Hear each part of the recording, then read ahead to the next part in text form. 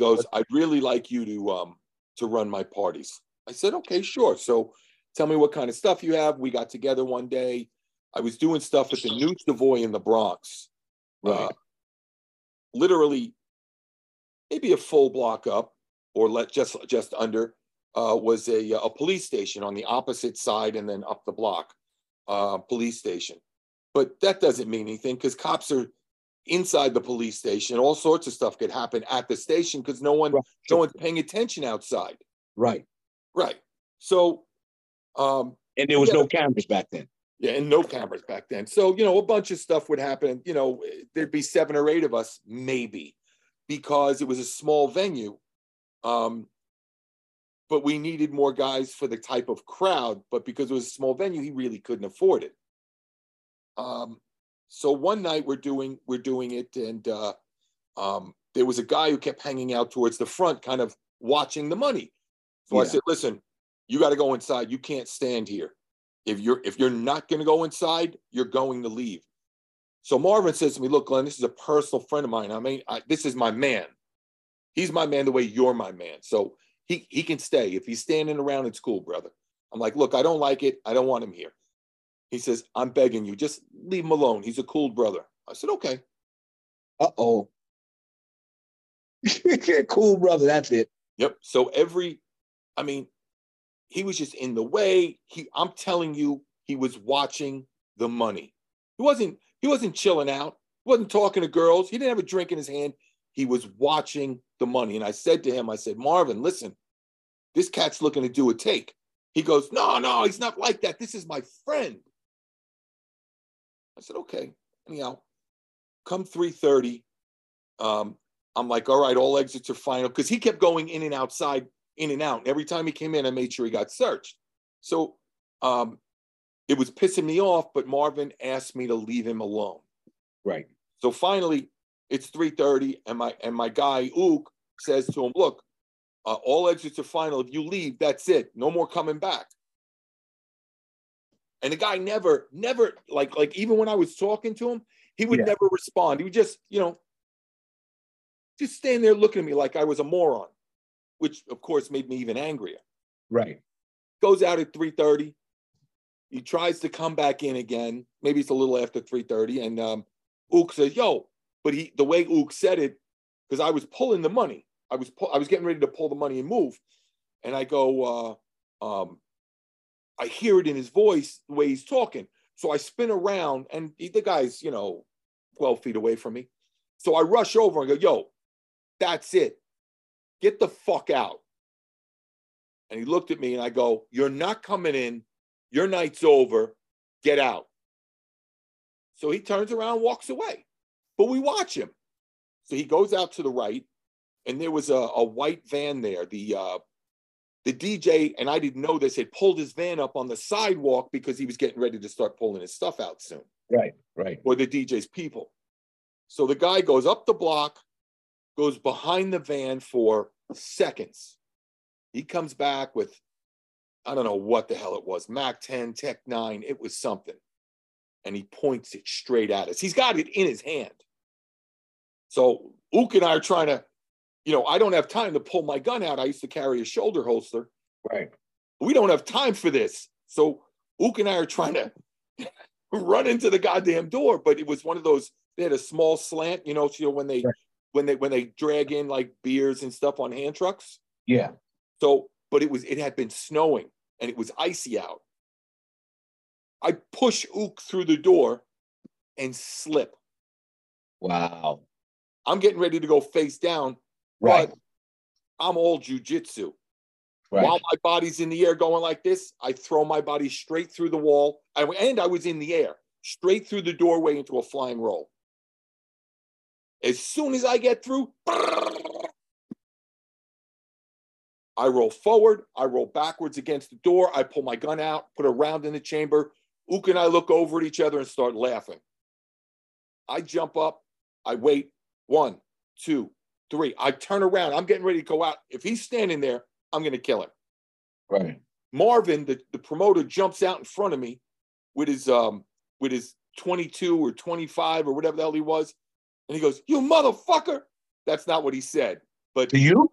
no. To the guy. Yeah. And he points his gun. I don't know where the guy was because Marvin jumped in front of me. He pulls his gun and points it at him, and it stovepipes. It jams with the bullet, up out of Right. and now Marvin's face goes ashen, like, oh. The guy, I'm coming out a little bit. I can see the guy now is pointing his gun at Marvin. Right. And it goes click. And I grab Marvin and throw him back behind me. And then we hear a second time. He must have had to, fix the.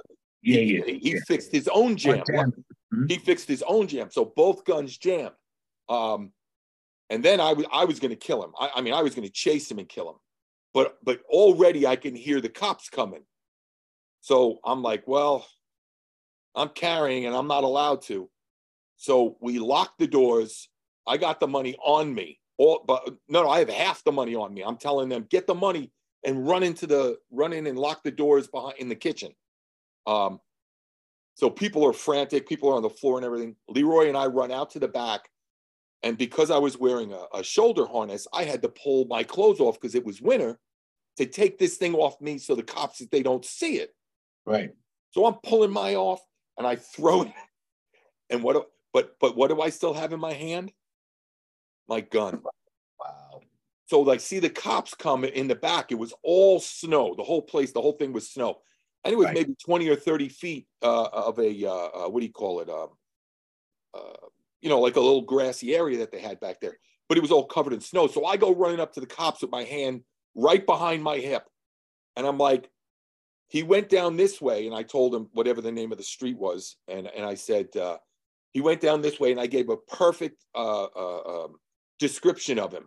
So they blew off. And they blew off. And all they had to do was walk back there and see Leroy's print of his gun in the snow. Clear as day. Clear as day. Anyhow, we cleaned up, kicked everybody out, spread out the money, did the count, and boogied. But this guy could have killed us. Me, Ook, Show, his own friend. Wow. People talk about white privilege, whatever, this privilege, that privilege. And I don't really prescribe to any of that bullshit. But I know that there are times that being white, I've gotten away with a lot of things from white cops. Mm-hmm. And it's the truth. It is. 2 times that I'd gotten away with stuff. We were at, what's it called? Expo? No.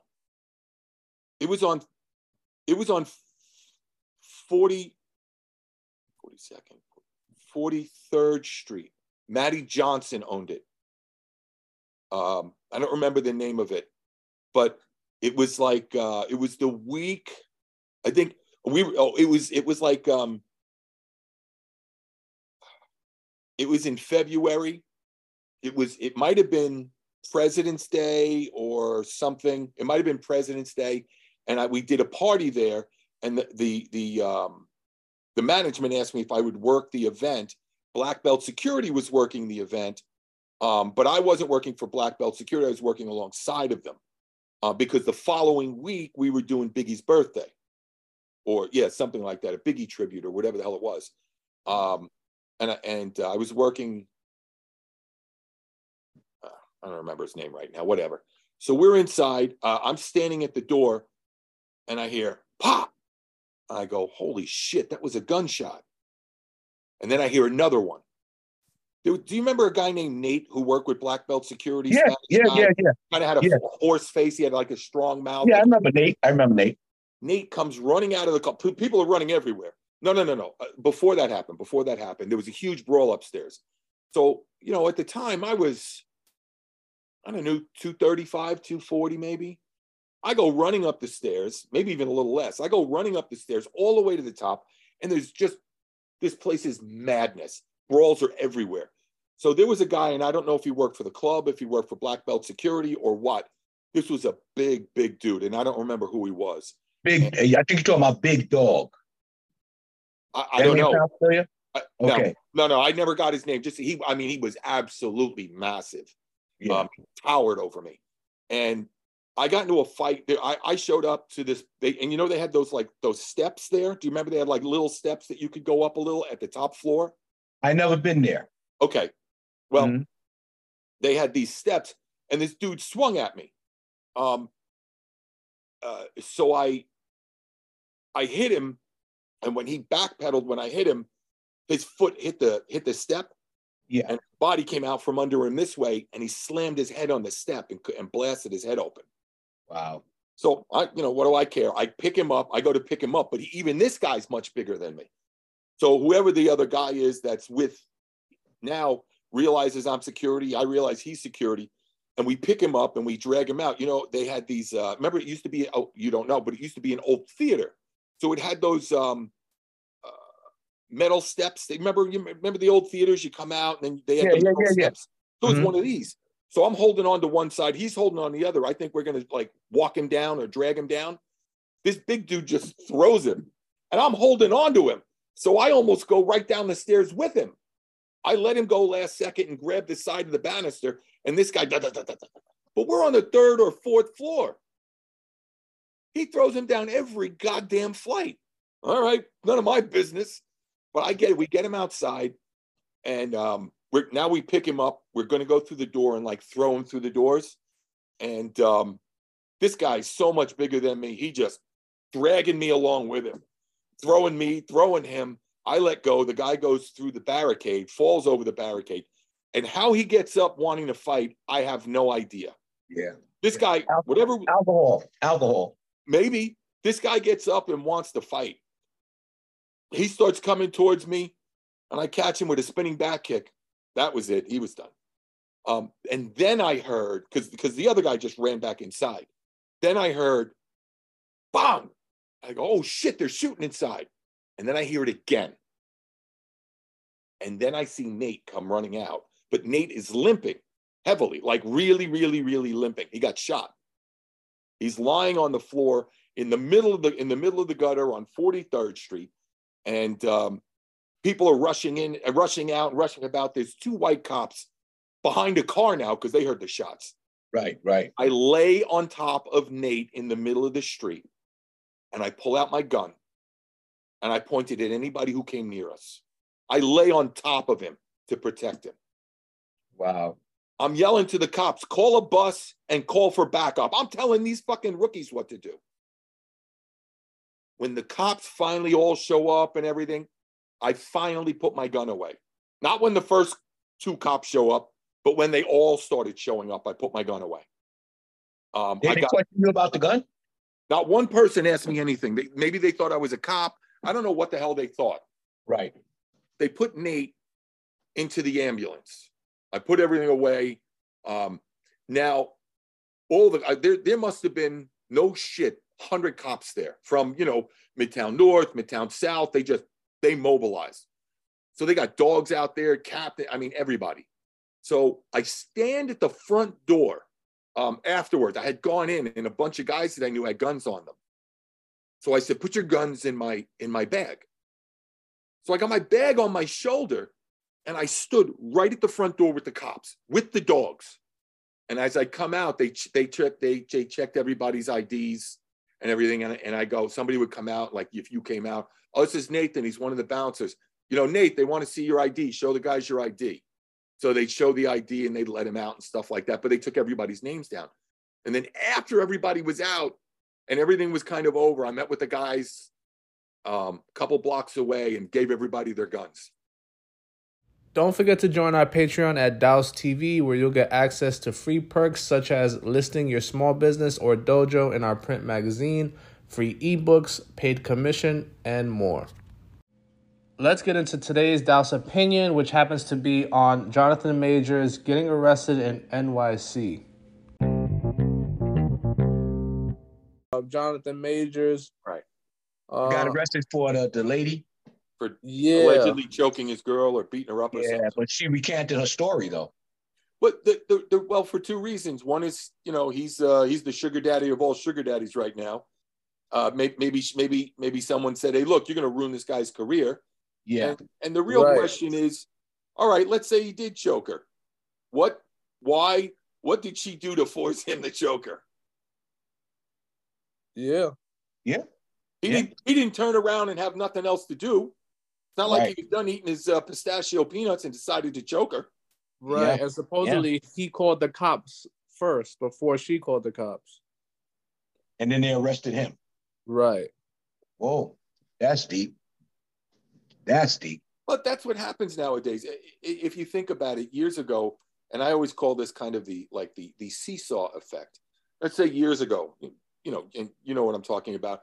A man could beat up his woman, his girlfriend, his whatever, and a cop will show up. Hey, look, this is between you guys. Everybody chill out. Maybe, sir, you should go for a walk. Just relax. Sweetheart, do you have somewhere to go for a night or two, one of your girlfriends or mom's house? And everything is swept under the rug. Right. And then time-wise, it was like right after OJ didn't kill his wife, right after he didn't kill his wife, things had changed. So then it went from sort of the men had the power to it to, no, you so much as give her a dirty look, you're going in. Right. And that's the seesaw effect, and it happens with everything. It happens with everything, unfortunately. The government never feels to say, well, let's find a happy medium between the two. Maybe we were wrong for allowing the men to continually beat the women up, which they are. So instead of just going the other way and going, well, the moment she says it's okay, like he beat me. What? I didn't touch you. You know what I mean? Then all right, you're in the hooks, pal. Yep. So instead of finding a happy medium, right, and say, well, blah blah blah, whatever, they go right from one high end to the other. It just changes. Yeah. Yeah. Right. Yeah, So I agree. Yeah, I agree. So let me read a little something from the article. It says, new info on Jonathan Majors arrest. Actor reportedly called 911 over girlfriend's concerns before arrest. So recent developments in the arrest of Marvel's Jonathan Majors shed light on the identity of the person who reported the incident to 911. So Majors, best known for his role as Kang the Conqueror in the recently premiered Ant-Man and the Wasp: Quantumania, was arrested on charges of assault. This was in Chelsea too, by the way. Oh, really? Wow. Yep, Chelsea, New York City, Saturday, March 25th. I have real bad issues when it comes to this whole domestic violence thing because, a lot of people know, and a lot of our listeners and our followers may not know. I had a really bad incident when it came to that, and me protecting a woman from being beat almost to death on 123rd Street and it was 123rd Street with the police officer. Yes, with the police officer in Lexington Avenue, I believe, right where we had the convention, right on the corner of the the second convention. And I remember coming to her aid and protecting her, not knowing he was off-duty cop and seeing how he was beating her. And I tried to get him to stop. And when he pulled a gun on me, and everybody knows pretty much what happened after that. It was a bad move on his part, only because I was ready for him to pull the gun. I knew he had to reach for it before he didn't already have it out. So I knew what was going to happen. Anyway, with that being said, and she flipped on me when they interviewed her in the hospital bed, and she had 16 stitches, 2 broken ribs, a punctured lung, several abrasions and bruises, Right. And a cracked skull. And you were the enemy. And they arrested me for knocking him out. Well, I hurt him really bad, and it was her boyfriend. He had did it before, and when they interviewed her, she said, I overreacted and I didn't have to do that to her husband, her boyfriend, whatever, because I only did it because I thought I was tough. This is the excuse she gave. All they have to do is look at the medical records. Yeah. And they arrested me. That I'll never forget. That was August of 1999. You should have sued her after the fact. You don't think about that, and I know I didn't think about that. I was just so glad to get out of jail for 7 days and not be around a bunch of stink men. I was so glad to get out, And I remember, God is my witness, that I was about 2-3 days after getting out of jail. I remember I pulled up in a cab in front of my building. And when I'm sitting there getting ready to pay the cab driver, a young Spanish guy had taken the cell phone from his girlfriend. And she was arguing with him to get it back. And he punched her in her face, and it sounded like he hit her with a pipe. It was so loud. And I'll never forget, I think I told you this, Jacob, I got out the cab, and I didn't even go to her aid. And she was screaming for somebody to help her. And I refused to go to her aid because I didn't want to go back to jail. Right. And I walked in my apartment, and I broke down and cried like a baby. I felt like the biggest punk on the planet because I've never backed down from anything. And I always try to do my best to protect women. I gave women rape prevention programs, everything. Yep. And I know that when it happened, I felt so much like a coward. It disturbed me because I did not go to this woman's aid just because I had just came out of jail like 2 to 3 days prior to that, you know. But I can't go too much into the story because it's actually in my documentary. So okay. So you can't tell us? I can't tell the whole story, you know, in detail because the story is going to be in detail in my movie. Okay. So but that's why I have a problem with domestic violence because of what I went through. Now, I'm not saying first of all, let's not get it twisted. No man should be putting his hand on a woman. And if you feel you have to, walk away. If you get that urge and she makes you that man, it doesn't make you no more of a less of a man. It doesn't make you a punk. It doesn't make you a coward. Just walk away. That's the best remedy to combat against putting your hand on a woman. Simply walk away and disengage. At the same time, not be putting their hands on men either. So no, and I agree, and I agree, and I think we have the right to you know, and I hate to say defend ourselves against a woman because it sounds horrible. But I do believe a woman should not put their hand on a man without, you know, with